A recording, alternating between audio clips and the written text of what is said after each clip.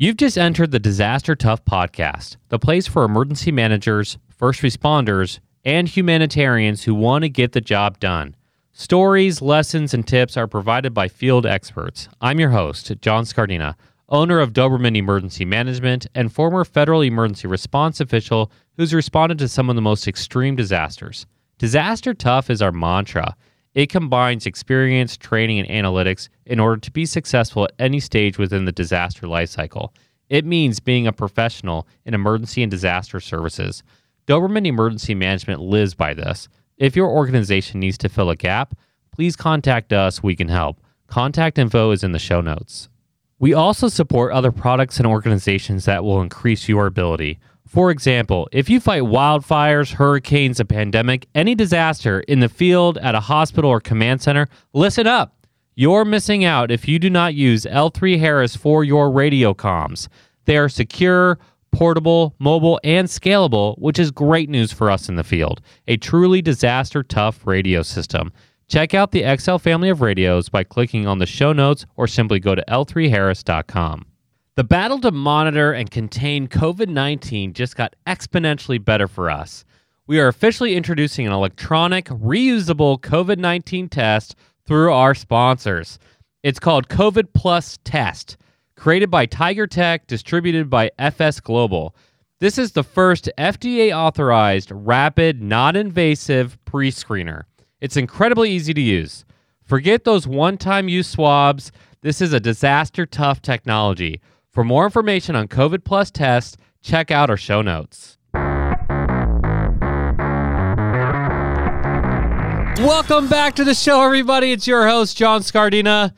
Man, this is a great episode for several reasons. First of all, happy 4th of July. Happy Independence Day.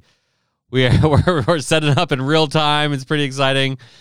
We have lots of good things happening. The world seems like it's on fire between what's happening in Surfside, what's happening literally what's in Canada. So we're going to be talking about different kinds of stuff. But most importantly, I want to talk about Todd DeVoe. He's officially back on the show. Todd DeVoe with EM Weekly. He has the EM Weekly brand, the EM Weekly podcast, all this kind of stuff. Todd, welcome to the show. Thank you. And everybody got to see me mess around with my microphone trying to get in the right position. Yeah. We're like I said, we're real time. This is emergency management. This is real time emergency management. Absolutely. So should we wait till later in the podcast to make this big announcement, or should we tease it, or should we just tell them now? What do you want to do? I think you just teased it. And I think we should wait just a little bit. Okay, yeah. So we got a big announcement, everybody. We're pretty excited about it. But, we'll hold it off. Maybe like every 3 minutes, we'll just remind everybody there's a big announcement, and we just won't mention it. And we'll wait up like 4 or 5 episodes. Okay, so Surfside. Let's talk about Surfside real quick. What I know, what you know, and we'll kind of go from there. Just for a reminder of our listeners, Walt, who was on our show, Chief Walt Lewis, Joe Hernandez, USAR legend, and several of the students, participants from the Urban Search and Rescue Conference that I was with in May are actually responding to Surfside right now. So our hearts go out to them. They've been sending me all kinds of contacts. Joe's actually going to come on the show next week once the response is finished, and he's going to be talking about after actions. So we'll kind of hold off on that there. But they still have 140-ish people missing. They've pulled out 9 deceased. But there is a sliver of hope. They still got a couple days if, they happen to be getting food out of the refrigerator, as Joe was talking about. It came down on them. Then they got the food. They got the pipes with the water. So hopefully they're in a void. We hope for their success. So there's that. But Todd actually mentioned something that I kind of saw. I looked at it briefly. He probably knows more about it. Talk about the 3D modeling that they're coming out with that you know about, Todd. Yeah, I mean, what I know about it is basically what's in the media, so I don't have any super insights on it. But it's really interesting, and using one of the things that we're seeing in the future, and I say the future, today is the future, is the 3D modeling, and then using artificial intelligence and augmented reality, both in the fire response and in obviously you're seeing this here at Surfside. So if you want to check out some really cool video and pictures, they're available online right now in various different publications. But the part of it I want to talk about, though, is using technology today with in response. And so, I mean, I don't know if this is what they're using necessarily in this particular instance, but we have the ability with smart cities, with smartphones, with our these things. I don't know. I'm about to say what we always carry with me. It's over there by their desk. Our phones to triangulate people, right? And that is like, we have apps, right? For instance, that are on your phone that talk to each other. There's apps that you can put on your phone, on purpose, for your children, to track where your kids are, your family members are, right? These things like this that exist. We in first response and emergency management can actually use those to find people that are missing, as long as they have their phone on them. And so I think that's really kind of a unique way of using this. And I don't know if they're using that technology because what I found interesting was the fact that they tented a bunch of different locations on that 3D map. They didn't specifically say where they got that data from, but my guess would be probably from cell phone data or other electronic devices that are putting up a signal.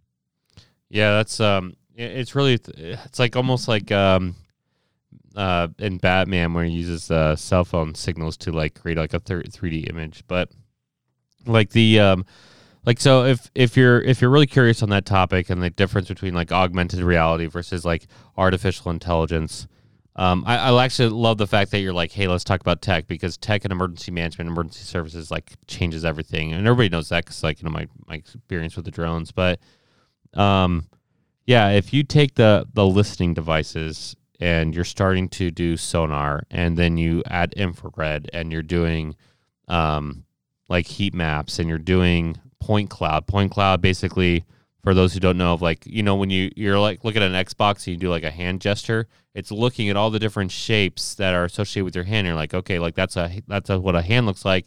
There's a hand gesture, and that's the kind of stuff that they're talking about is point cloud. One thing that's really cool is the state of Texas got a grant to use Google's point cloud. Google has, if you look at the Google Earth, they have like the 3D images, right? So they have billions of shapes already identified. This is the shape of a shingle. This is the shape of a door handle. This is the shape of whatever. They're now using that in search and rescue drones for fields to look for specific shapes that look like body parts. So they're able to find deceased persons or maybe hopefully alive. So applying it to the rural environment to the urban environment, hopefully they're able to find people. And they did identify pockets where they can guess where there's voids, right? Yes, absolutely. And like any other collapse, there's always going to be voids and pockets. And, furniture or heavy duty equipment such as like a freezer, refrigerator, air conditioning units, things like that can actually withstand the collapse, can create pockets. Now, I want to stress this as well, because we all of us in California, or not just California, but Oregon, Washington, and Alaska, and earthquake country, if you will. There's always that rumor that don't go under your desk because there's going to be a pocket and you can live in the pocket. Well, the idea here is if you go under your desk as well, most of the times these are going to be able to withstand most of the stuff that's fallen off the roof, right? So we still want that duck cover and hold on portion of for earthquake, right? Mm-hmm. But yeah, and that's the thing, is if you can't get underneath an item, right, then we say go against the wall or something or bed along the bedside, something along to create those pockets, and hopefully that's what we're looking for, those void spaces. We teach that like through CERT, right? In the CERT program, on the collapse and things like this. So yeah, absolutely, that does work. But like I said, you really need to stress out that you need to, you need to be, if it's, don't go, oh, there's going to be a void here because I'm by the refrigerator. Yeah, I wouldn't risk my life on that. But for sure, it's something that more often than not, if you're eating at 1:30 in the morning, like when that came down, it's actually probably more life threatening than the fear of the fear of a building coming down. But it is insane to look at it. You watch the video, and I mean, you're talking about seconds. If the spine of the building goes away, and usually the spine is associated with the emergency stairwell, if that collapses, everything else falls, and that's exactly what happened. You see the one main column go down, and then everything falls on top of it, and you're just, Oh man, it's just nuts. I want to talk a little bit about the pre-collapse, right? Yeah. And there's been a lot. I don't know. Again, this is just stuff I'm reading. This is all open source. I don't have any inside information. You can find all this stuff on various different news media outlets that are out there if you do some research. But evidently, there's been some concern about these buildings since they were built, basically. Yeah. And then I guess a maintenance worker was taking photographs of some of the walkways and starting to see some of the shifting in the concrete.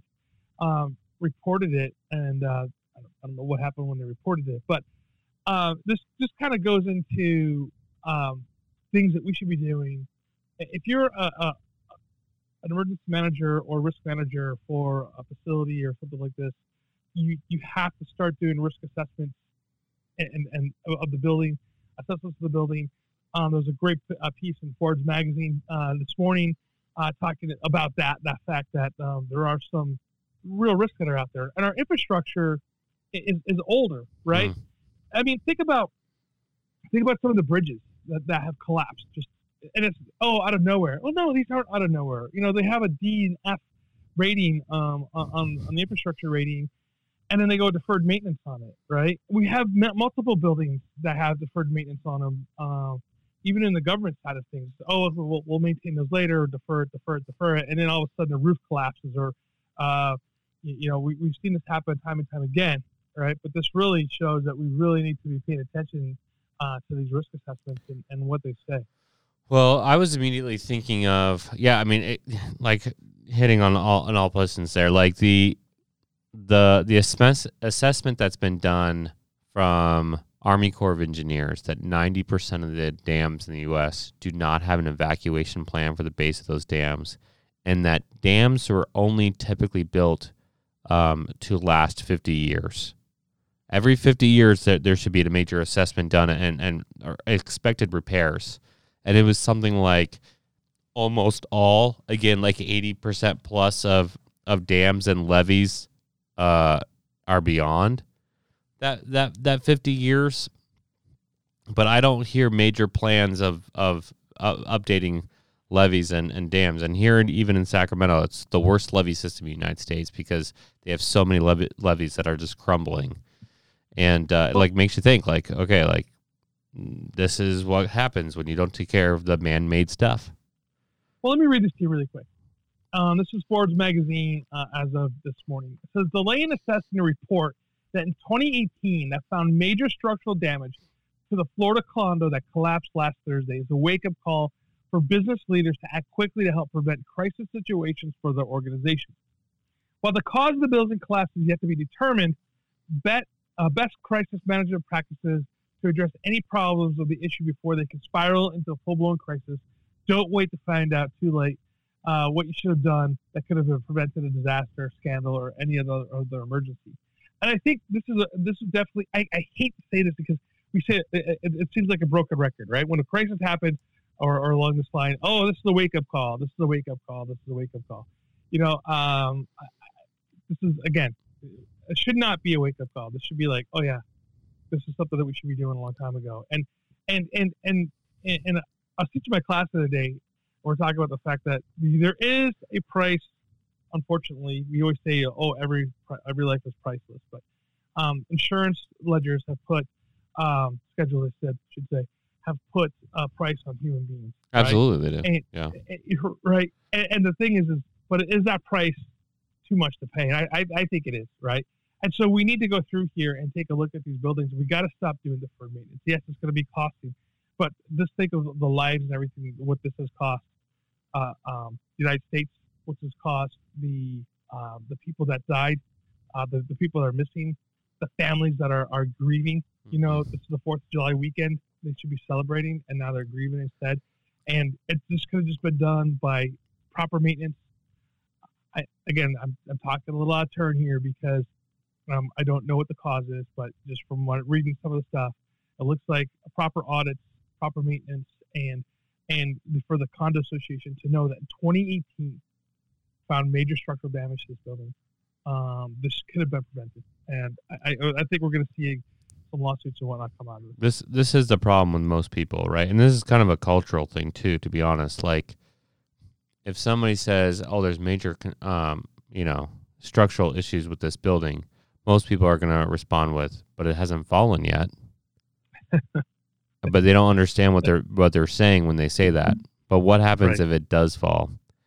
One of the most heartbreaking stories for me is the family of 7 that came in for the funeral for somebody else, and they were staying. So the funeral of 1 became a funeral of 8. Yeah. Plus, like, the family who's living there.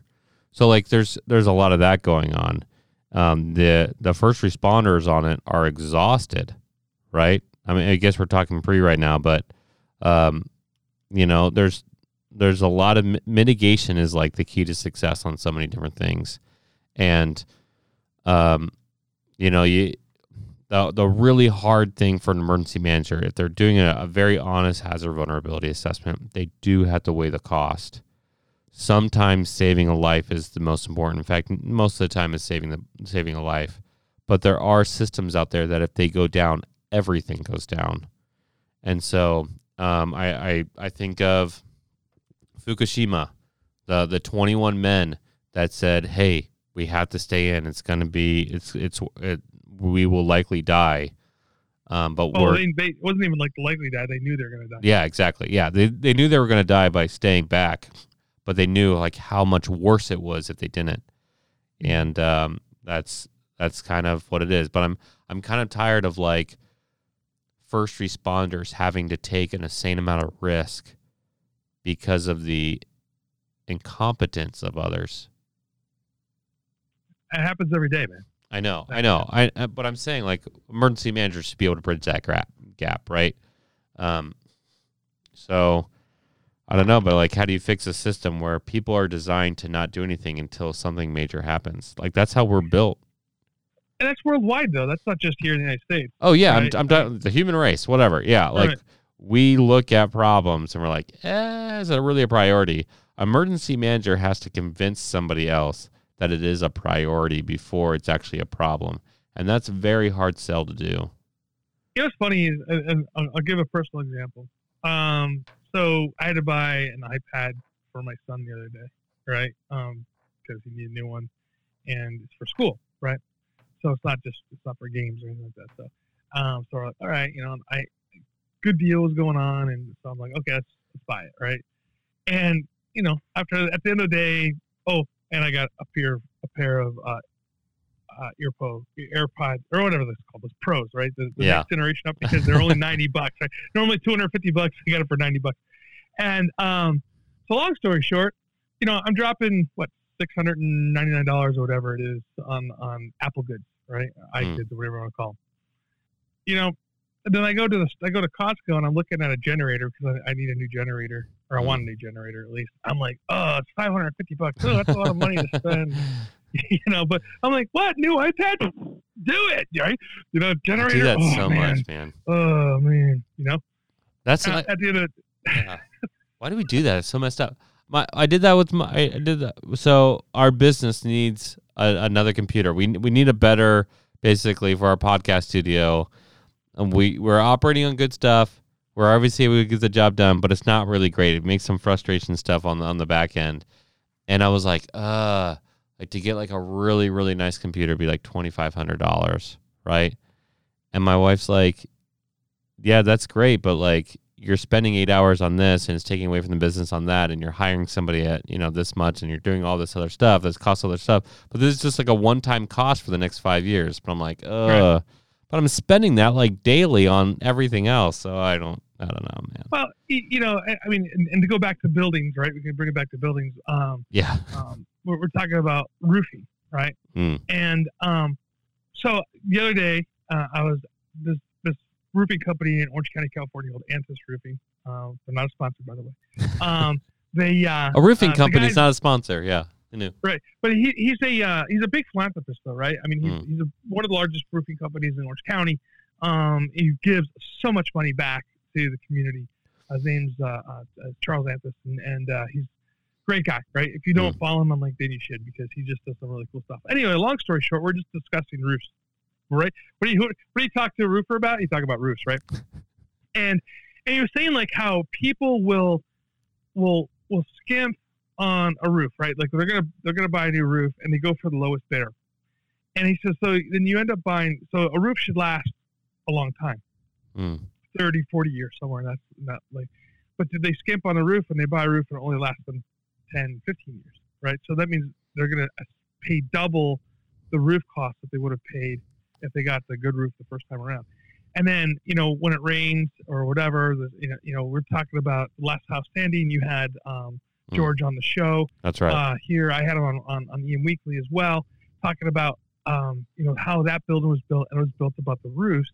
And then on my other podcast, Prepare, Respond, Recover, we actually had Fortified, which is an organization that tests these homes. This is a really cool job. That's the job actually I want. I want this. It's you build a house inside of a structure, and they have these huge fans on there, and they blow the fans out. Oh, man, that'd be so much fun. The wind tunnels? Right? Yeah. Yeah, it's like a wind. It creates a Cat 3 hurricane. Yeah. Right? And so they throw things at these homes, and the ones that have the fortified roof on there, which is 3 more nails than you normally put in, these homes stand, and the ones that go with 1 nail fall apart. So the roof is the most important structure on your house, yet we skimp on that every single time. When you're looking at, because it's not sexy, right? No one's like, "Ooh, you have a nice roof," I don't know. I redid my roof, and I was like, "Dang, that looks good."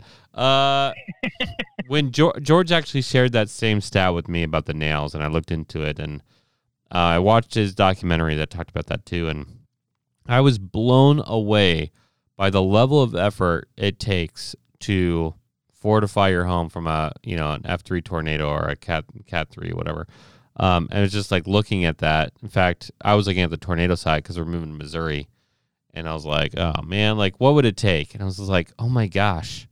Like, they figured out it was something like they spent $300 more on materials, nails and whatever included on homes. They could withstand an F3 tornado.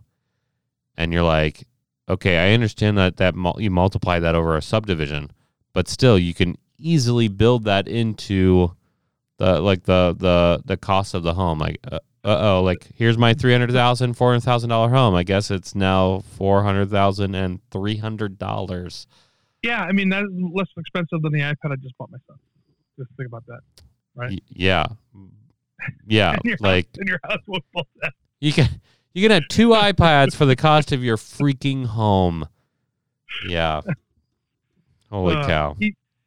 Speaking of this, I live in California, you do too now for now, but we live in fire area, and we think about that, and we think about the heat that's happening today throughout the Pacific Northwest, which also includes British Columbia, right? Canada. And a village Canada. Today. I actually think today is Canada Day, the day we're recording. Oh, it is Canada Day. Yes, it is. But I saw the American flag, so suck it. To all my Canadian friends, happy Canada Day. Yeah, happy Canada Day. And on the 4th of July, happy 4th of July. You guys could come. You could have joined us, by the way. They could have had greatness. People always settle, man. Yeah, the Canadians were like, screw you, because all the French Canadians were like, we're not going to fight with you guys because you just fought us. If it makes you feel any better, the French Canadians don't really like the Canadians either. So if you go to Montreal, that's like division. Look at my last name. Deveau. You're French. Are you French Canadian? Are you French? Yeah. French Canadian? Canadian. How many generations? 3. Okay. Nice. And then who came to the U.S.? Grandfather? So he was the smart one. Just kidding. So, I mean, with my family's up from upstate New York, Saratoga area. Mm. Yeah. So, by the way, I love making fun of Canada because, like, there's actually nothing to dislike. It's like, it's beautiful up there. You're... See him? Oh, is that a moose Canadian or a mountain. bear? Canadian Mountie. Mountain man. Bear. Right there. I see him. Nice. I'm like, what? Okay. But I mean, okay, back to Canada, right? I mean, this is serious issue here. I mean, it's very sad, by the way. I don't want to make light of it by any means. So they get the heat wave up there. It's 120 degrees, right? And I don't know what started it, but a fire starts in this town. and the brush fire burned 90% of the village. 90% of the village. So how many days ago was this? Yeah, today. Today, wow. It says the Brad Viss is the prime minister or minister of parliament said the fire had caused extensive damage to Layton and British Columbia and the surrounding critical infrastructure. Jan Polderman, mayor of Layton, told the BBC that he had been lucky to get out of with his own life, and there won't be much left of Layton. He says there's fire everywhere, and the video is just very. It reminds me of Paradise, right, in Butte County. So 120 degrees, abnormal high temperatures, and Canada has recorded 486 deaths over the last 5 days compared to the average of 165 in normal days. So yeah, this heat's terrible. And you think about a building collapse of 151 people. You think of heat waves, killing people. Like, people don't really ever think about, like, that was like one of the things I would have to like constantly remind people of, like heat waves kill people, like, straight up. And it's not like just like people playing in the sun for fun or like, swimming. Like, there's some real impacts there. And in Vancouver, the report that I was looking at, just from the other day was when I was 818, and they were complaining that even though they were on the river, most of them didn't have air conditioning, so they were having major problems with that. So, like, things are changing. Things are changing, and it's causing a lot of problems for a lot of people. I want to share a picture if I can. Yeah. And so check this out. This is the picture on the left-hand side here, and I'll describe it for those that are listening to the podcast, not watching it. It's just like a fall, sunny day, buildings up, Main Street, looking there. The picture on the right-hand side is what happened after the fire. It's just complete devastation. It looks like a bomb went off and just knocked everything down. The trees are burnt. The building that was right there on the right-hand side is completely gone. It's just, it doesn't look like the same place. I mean, if it wasn't for that little walking center there, I wouldn't have said that was the exact same place. It's just amazing how that looked. One of the ugliest fires, or one of the ugliest disasters I've ever been to, was in Napa. I don't know, down south was pretty rough too, but Napa was insane. The Coffee Park. I've been to all kinds of disasters, and it's horrible watching people having to, like, literally scrape 9 feet of mud out of their home after a hurricane or a major flood. But I've never seen anything like that. When up to that point, at least, it was like literally like you said, like a bomb, or it was like a nuke. I thought I was walking into an apocalypse. Everything was white ash. Everything was gone. Engine blocks had melted. Like, how does an engine block melt? Like, an engine block melted and would look like a silver river, dried silver river on the ground everywhere. And the most bizarre thing ever was, as I'm walking down these streets, surveying data, and the National Guard was there sifting for bones. Before the families got in there, there was one house that was totally fine. Yeah, it's amazing. Sometimes that happens. Well, I was asking why that happened, and apparently the homeowner, on his way out, took his sprinkler. Yeah, it was on a hose, and he just intuitively took it and threw it on top of his roof. And when he threw it on top of his roof, wildfires burn top down, not left, right. And so as the embers were hitting the roof, he had just put it out. So even though it was thousands of degrees around his house, it was essentially unscathed. It was like a video game. It didn't make sense. Yeah, I mean, I've seen this too, like on the fires that I have responded to throughout the years. And one that I did the TEDx talk on was the Blue Cut Fire. And it's a burnt down a very famous restaurant on Route 66. And same thing, you'd go through and it's like the fire hopped. It bounced over homes and burnt some down. Some were burnt completely. And this one guy has two homes on the property. One he was renting out, and the other one was his dream home, was a log cabin. The log cabin just burnt to the ground, and his other house that he had on the same property. Some very, very bad smoke damage to it, obviously, but no other damage to it. So, it's amazing how these things work. Mother Nature is a fickle beast, right? You know, and I actually think we're really the beast because one of the problems are man-made cost. Like we build systems and we don't think of the impact, and then we're surprised when we're impacted by it. Well, there's a movement right now, right, that's out there, and it's the idea that there's no such thing as a natural disaster. There's natural hazards, but disasters are all man-made. And the argument there is that it's man-made because it's the built environment that really is what we're causing the disaster, right? And because if you think about it this way, if this was a wildfire in the middle of Yellowstone, nowhere, right?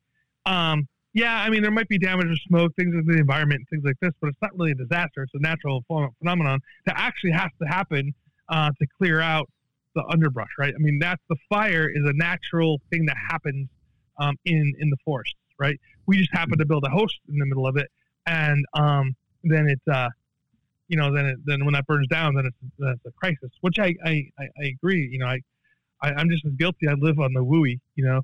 So, I mean, I don't know. Tell that to Australia. I mean, what was it? Like 6 or 7 times the state of New York burned in that fire.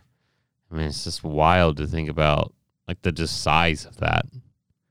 Right, but think about this: the homes that burnt down on that huge swath of fire, the homes that burnt down, and the human death was very low, right? Absolutely, because very low. It didn't impact because it's very not a built environment. Now it was tragedy for the animals, you know, like little koala bears that they were rescuing, absolutely, and yes, it's terrible. I'm not saying it's bad. I'm not saying it's not bad. Well, my analogy is the same. My analogy, I actually use a hurricane. A hurricane in the ocean, nobody cares about. Like, it's not going to really impact a lot of things. You can move ships around them. Hopefully, doesn't impact a lot. It's not a big problem until it hits land, and then land really it's like a problem for everybody else. So, yeah, I mean, there's a lot of truth in that. Like hazard. That's why I think of disaster tough as being tough enough to be able to deal with the hazards. Some people think as disaster tough as like you're having a tough day or tough luck or, preparedness even. But for me, it means mitigating everything because, I don't want to bounce back. I just don't want to have the problem, That's what it means to me. That's kind of the premise behind the show, right?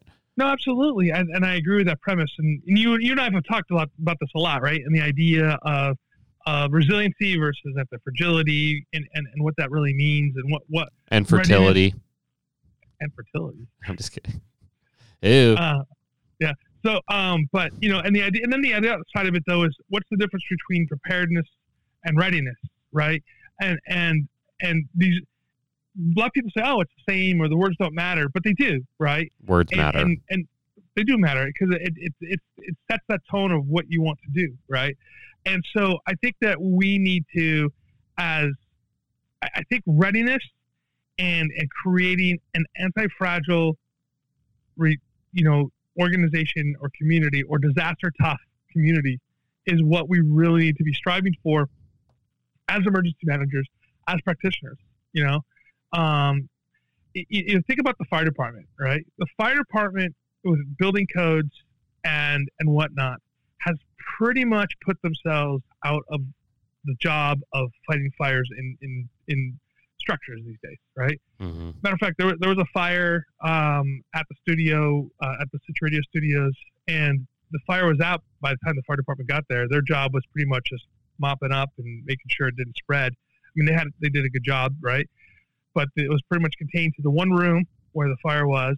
The sprinkler system turned on to this job, and it was more water damage than it was fire damage, right? I actually remember when you text me all those pictures, and you're like, "There's a fire," and like you got up to the studio when the fire alarm was going off, and everyone's like just like waiting, and you're like, "Isn't that a fire alarm? Shouldn't we get out of here?" That's so crazy, man. So, but my point about it though is not that humans are knuckleheads for the most part. So, we hear the fire alarm go off, we don't leave. But the fire department's job was pretty much done for by the sprinkler system, right? Yeah.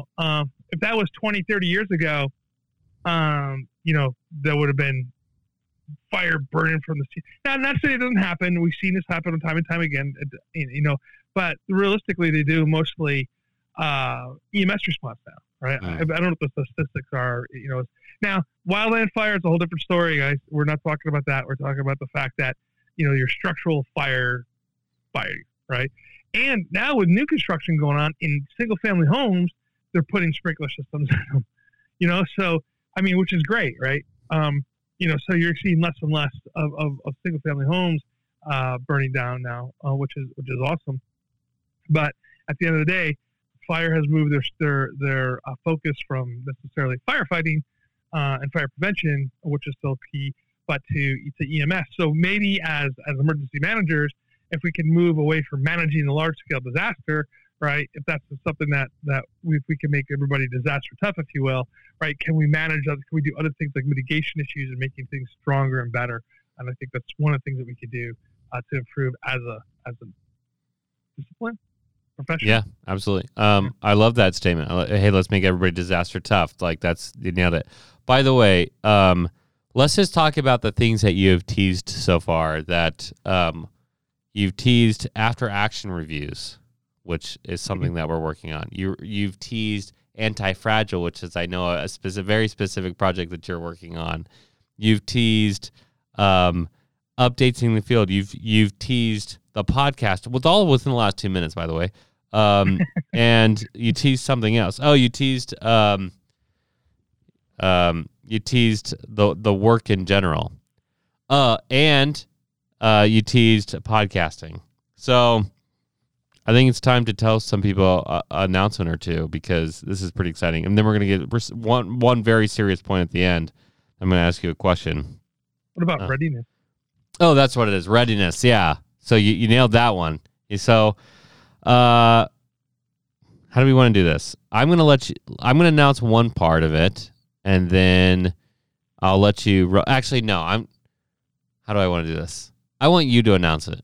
Yeah, we'll go from there, and then I'll build off the top of it. Well, which part? I know, this is exciting. There's lots of parts. Everyone's like, what are they talking about? How about we talk about... Talk about the lab first? Let's talk about the lab second. Let's talk about what you just signed. Oh. Where are you going, Todd? What are you doing?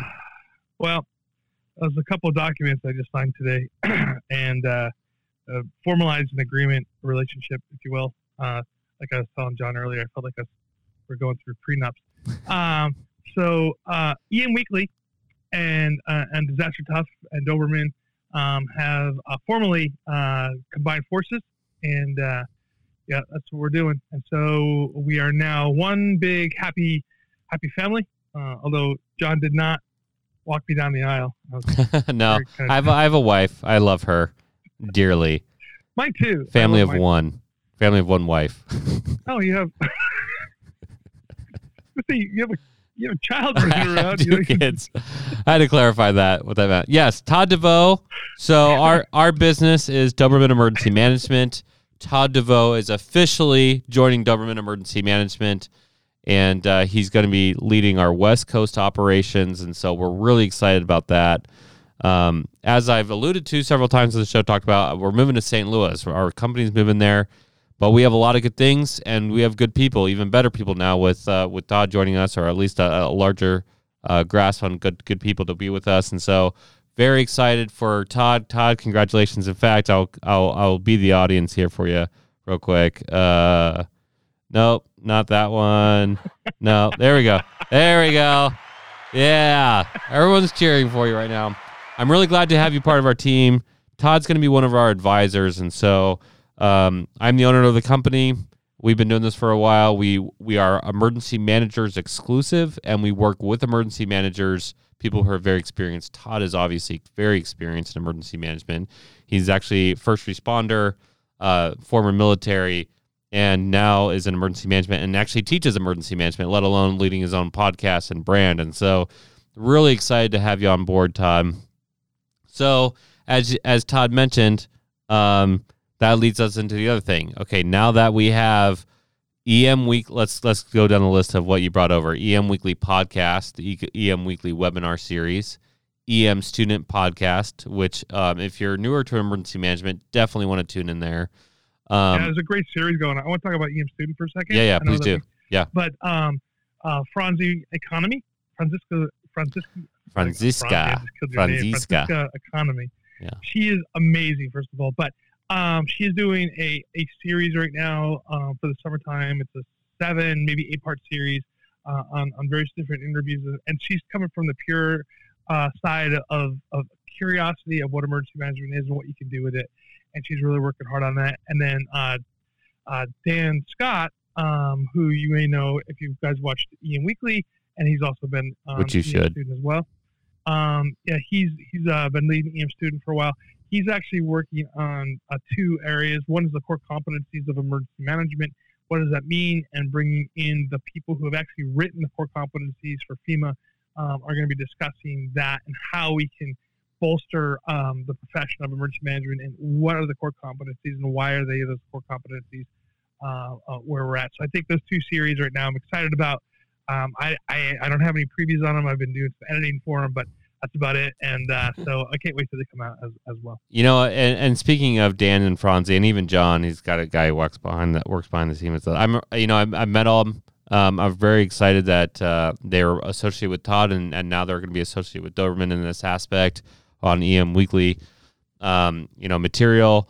And highly impressed, especially, all 3 of them are very impressive. But as you noted, Franzi, I mean, she is newer to emergency management, but she's doing everything right as you'd want to do with a person who's getting into our field. And so I'm excited to listen to what their materials, and Dan provides another great experience. He also works at universities. So it's just a great team that you guys brought over, and happy to be on it.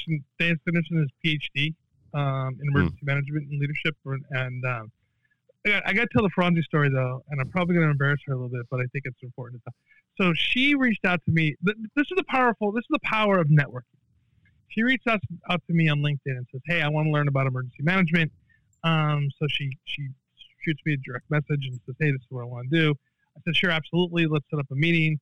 We got on a Zoom call, from Google Meets or whatever. We got on a call. We talked for a bit, and I said, "Hey, look, I'm teaching an emergency management program at UCI.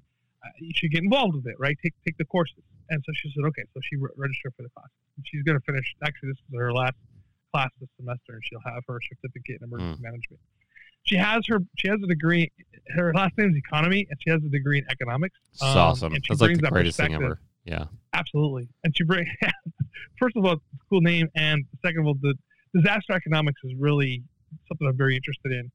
You guys can't see. Well, you can right there. There's next to the duck head. There's an economics book sitting right there. 2 of them, 3 of them. Economics is something I find very fascinating, especially disaster economics and what that really means and how to recover from disasters and things like this. So she brings that perspective, and she's very, very methodical in her thinking, thought process. And so she looked and trying to see what this was all about, and I think she likes it. If you can ask her. I actually know she likes it because something you don't know that I was going to tell you a little bit later, but it's fun to tell you now. We were going to wait to tell you. In fact, she hasn't technically signed it yet, but she gave us the verbal this afternoon that we are actually hiring her to do some of that stuff for us. So she will actually be working on some of we're calling her an emergency management analyst because I'm a data guy with a data background. She has definitely data background and an analyst background. And I was like, oh, this is going to help out Doberman a lot. And so we're even able to bring into that atmosphere more about data and technology into our offerings. And talk about an awesome person. So kudos to you again, Todd, for identifying her as a great talent, and we totally agree. So, but we have to name your last one, very important one, with Speak and Spark, the EM Speaks webinar series. It comes out every quarter. Really cool stuff. They identify, basically thought leaders to come on and to be interviewed. It's kind of more like an NPR style kind of stuff. And so, the company and Holly and her company is Speak and Spark. So definitely big fans of them.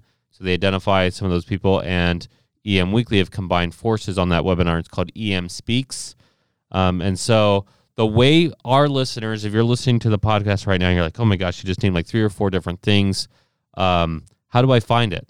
Well, the other part of the announcement is Doberman Emergency Management, in collaboration with our new friends here from the EM Weekly podcast and some of the other friends that we haven't talked about yet.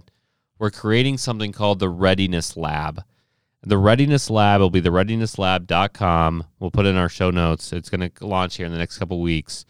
What that's going to have, it's going to house all of our content on there for all of our different shows. You can check out any show you want. You check out EM Weekly. Obviously, Todd is a great speaker himself, and so he has a lot of insight that you can use.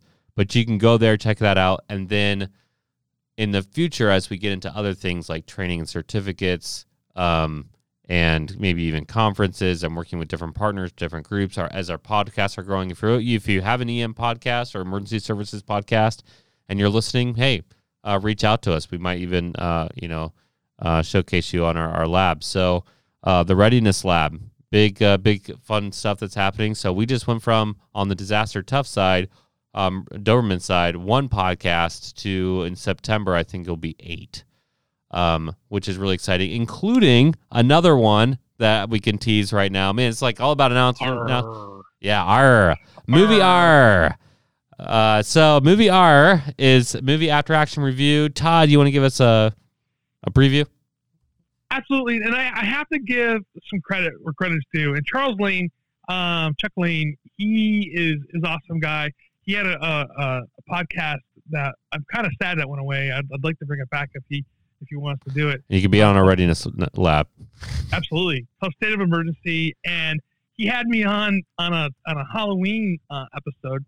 And so we basically spun the wheel of death, and off this thing came the idea of how do you respond to the Stay Puft Marshmallow Man exploding in New York City from Ghostbusters, right? And I thought that was brilliant, and I've been wanting to do this for a long time.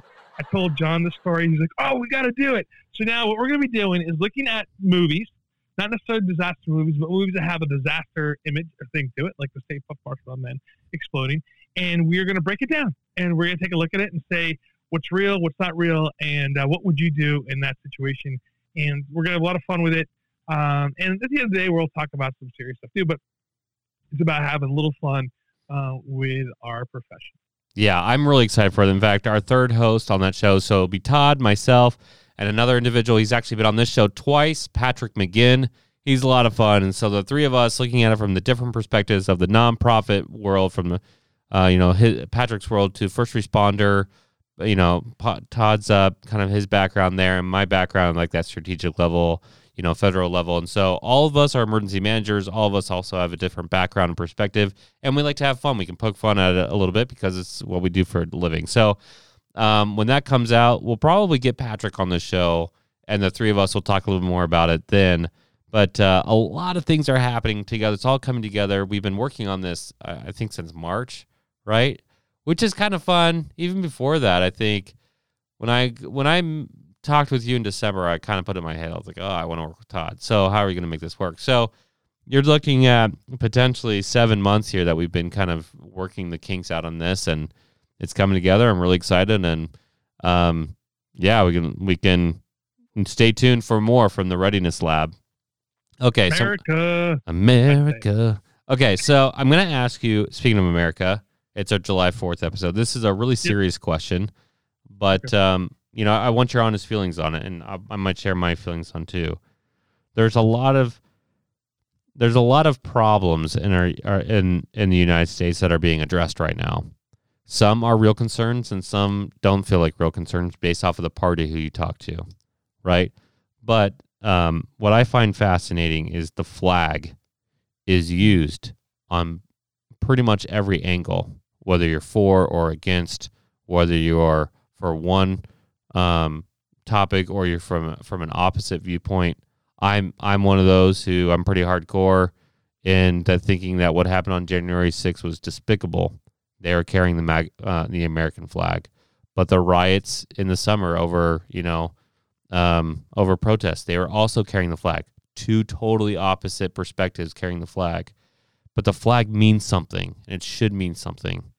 And so outside of political use, as you as a veteran, as you as a first responder, as you as an emergency manager, as an American, what does the American flag mean to you?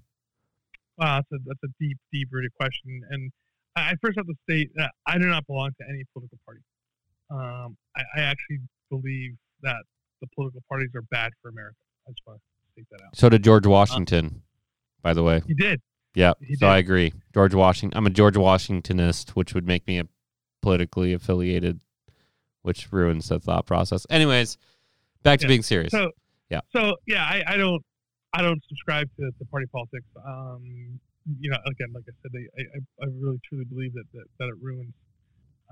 Anyway, discussion. So enough of that. But let's talk about the American flag. So first of all, the American flag does mean for something, and for all those people who, I'm going to stand on my soapbox for a minute here. For all those people that say, "Oh, when you burn the American flag, you're just burning a piece of cloth. It's whatever. It's first, but and absolutely, it's your First Amendment right to burn that flag." And I'll say this, but the symbolism of what you're doing, right, isn't just burning the piece of cloth. You know that, right? Otherwise, you wouldn't do it. You're trying to incite anger or a message that you're putting across to something, and that's why you burn it, you stand on it, you poop on it, pee on it, just make it, disgrace it. You're having people today that say that we need to change our flag because it stands for something that it doesn't stand for, and that others have picked it up and the banners of racism and all these other things. The flag has meaning. You should learn what it means. We used to have a day. What was the day still there? June 14th, I believe it is. It's Flag Day, right? Where when I was a kid, we used to have a day where we do flag stuff, right? And we were still in school on July 4th or June 14th. The day we would honor the flag and talk about the flag and what it means, and the fact that the white means the purity, the red is the blood that has been spilled, the blue is the field that we're on, and the stars obviously stand for our state, right? And the states stand for all the states that are here and all the people that are inside of them. It doesn't mean that they're white in the sense of the race of anybody. It really burns me to hear people say we should change our flag, that it doesn't stand for America, and it does. Because if it didn't stand for America, if it didn't stand for what you say it did, you wouldn't be burning those. You wouldn't see the Iranians burning it. You wouldn't see Hezbollah burning it and stepping on it and spitting on it and doing one of the things they do to it. Right? I honestly believe that if you feel that you need to do that and you want to stand in the public square and you have the right to do so, and if you purchase that flag, you didn't steal it from somebody, and if you want to burn that flag, do it. Right? I don't agree with you. I don't agree with the fact that you're doing it, but you have the right to do it, and I defend your right to do that. Right? But understanding that you do it for a purpose, that it's not just a piece of cloth. That it has meaning, it has symbolism. We put that flag on top of those who died for our country, right? Those served, whether it's first responders and whether it's military veterans. We lower that flag to half-mast when in the honor of people who served our country, right? When they've died, or for those that have been, grievously killed and with like mass murders and whatnot, right? There's a reason why we will lower the flag in their honor, and that flag does mean something, right? And this 4th of July, you'll see the American flag flying. It should fly high. It's not a symbolism of racism, and you can't make it that way, and I won't allow you to make it that way. Yeah, that's a powerful statement, right? The way I feel about the American flag is that I'm sad when those who disgrace the country wave the American flag. I think the reason why some people don't associate the American flag with the symbolism that it does represent is because you see hate groups using it. I can understand from the perspective of I don't know if I can trust that symbolism because one, they don't know the history behind it, but they also they see the hate group, and so I actually get infuriated when you're not acting like an American. You're not acting like a person that I want to be associated with, and just so don't carry that flag, because that flag to me means, it means everything, right? It means doing better. It means not recognizing you're not perfect, but you want to do better. Like It's called the American experiment for a reason. Like, they knew that they would always have to build on the Constitution. They always knew that they would have to do good things, that they laid a strong foundation. And that foundation is represented in the American flag, that people should be free, that they should have the ability to choose their leaders, that they should, we're all part of this, that there's been people that have given their lives for this, and we need to respect them and honor them. And the symbolism of just showing that other flags don't show all their provinces on their flag, right? We show every state on the flag for a reason, because we're all in the same fight. And I think when we start segregating ourselves, and we start separating, and we start looking for ways to say, like, I could be offended by that, even though you didn't mean to offend me. When we start doing all those things and deteriorating what it means, you have a real problem. The American flag is the symbol of hope for America, and so if you burn the symbol of hope, then you're essentially giving up on trying to be a part of this. You want to be something else, and something else is scary. We see scary all over the world. We don't want to be like that. So on our July 4th episode, I just want, hey, there's at least two guys out there who still remember what the symbolism means, and we respect everybody else's decision. Actually, I don't really respect their decision, not at all. But I recognize that it's protected, and I respect the flag because of it. And I respect the Constitution because of it. So, thanks for sharing your thoughts on the flag, and it's kind of a Debbie Downer way to end the show. But hey, it's a Debbie Downer. Yeah, it was an important way to remember. Hey, like, I'm proud. I'm really proud to be an American. Like, there's a lot of stuff out there that makes me think like, oh, you shouldn't be proud to be American. I'm very proud of my country. I'm very proud of our history, because our history shows people can change. Our history shows people can improve. I want to say one more thing about this, and because you and I have both traveled outside the United States, right? Yeah. And I've traveled throughout Asia. I've been to Australia. I've been to the Middle East. I've been to Africa.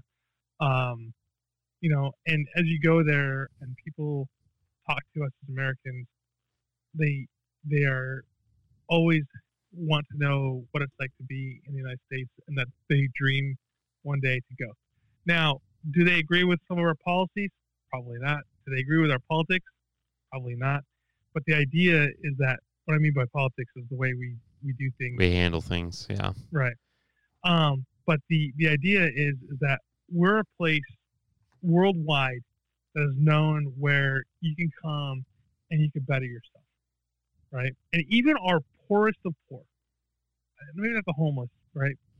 Because that's a whole different issue. But the poorest of poor, those that are minimum wage, earners, those that are struggling every day, are 100 times richer than the poorest of poor in other countries. And I've been in the developing nation where, they're literally living in dirt, right? And I built a school, or helped build a school. I wasn't the only one building it. A team of us. I built a school. I built a school. No, the United States Navy and Marine Corps team built a school in Malaysia, and going through that project, they were so grateful, right? The kids were so grateful because we're building a school, and it was really much more than some wooden walls, and it wasn't a school the way we think of a school here. It was pretty much a one room. We did put cement down on the ground and stuff. The one problem I have, because I've seen the same thing, right? Just nothing. The problem is, as a kid who grew up super poor in the U.S., stress is real. And so we have a lack of gratitude problem. We have a problem with the lack of gratitude, right? We need to be grateful for all the opportunities and things that we have, and 100 times, 1,000,000 times better than other places. And anyone in the United States, there's a lot of BS out there. Anyone in the United States has so much more opportunity and so many other people in other places, and we should be grateful for that. Does it mean it's perfect? No. Does it mean we should improve it? Probably. But we need to be grateful for it. But at the same time, those who are listening to this show and they're like, I'm worried I'm not going to be able to make my rent. I don't know if I'm going to be able to buy gas. I don't know if I can buy food. Stress is real. And so our call out on the show is mental first aid is real, and you should get it, and you should talk to people, and you should make a plan. Planning will help. And from a guy who's kind of been there, it took forever, but now we're kind of in a place where we can be. It took a lot of grinding, but we're in a stable situation. So I don't know. There's that call out too, but like that's the American perspective, right? Show a lot of gratitude. Remember what the flag means. I think that's basically what you and I were both saying. Have gratitude for what this nation has done for people, what it does for us. The symbol of the country is the flag, and move on. Be better. Be a good person. Help other people around you. One other thing too, and this is my last piece of advice before just in life. I think I'm older than I look. People are always surprised the whole day. But the idea here is surround yourself with people that care, right? I do. I think it's one of the reasons why John and I get along. It's you have to care. I think those of us that are in this business, right? You're listening to this podcast because you are in this business, and I think most of us, can't say all, right? Now we're going to paint it with that broad brush, but I'd say most of us care, right? That's why we got into this. That's why we became first responders. That's why we became emergency managers, is because we don't like to see human suffering, right? And I think at the end of the day, we have to take that into consideration and what we can do to help stop human suffering. And I think that's what that flag stands for too, is the ability for us to stop human suffering the best that we can. And it's not perfect. It never will be perfect, right? We're all human. We're all fallible, right? But we can strive and we can work hard. We can put our best foot effort. And, I think that, Canada gets the reputation of being all the kind, cool people, which they are, right? But I think at the end of the day, when you see us and when disasters occur, and I've seen it firsthand, I've seen people come out to help. People come out to help and care, and they come out with a hug, and they come out and they cry with other people who's lost, and we've seen it today in Miami with people coming from across the United States and the world to help with that, with the response to that. And I think as much as we think that we're inside a bubble and that no one else matters, when at the end of the day, our communities matter, right? And at the end of the day, we do this because people matter.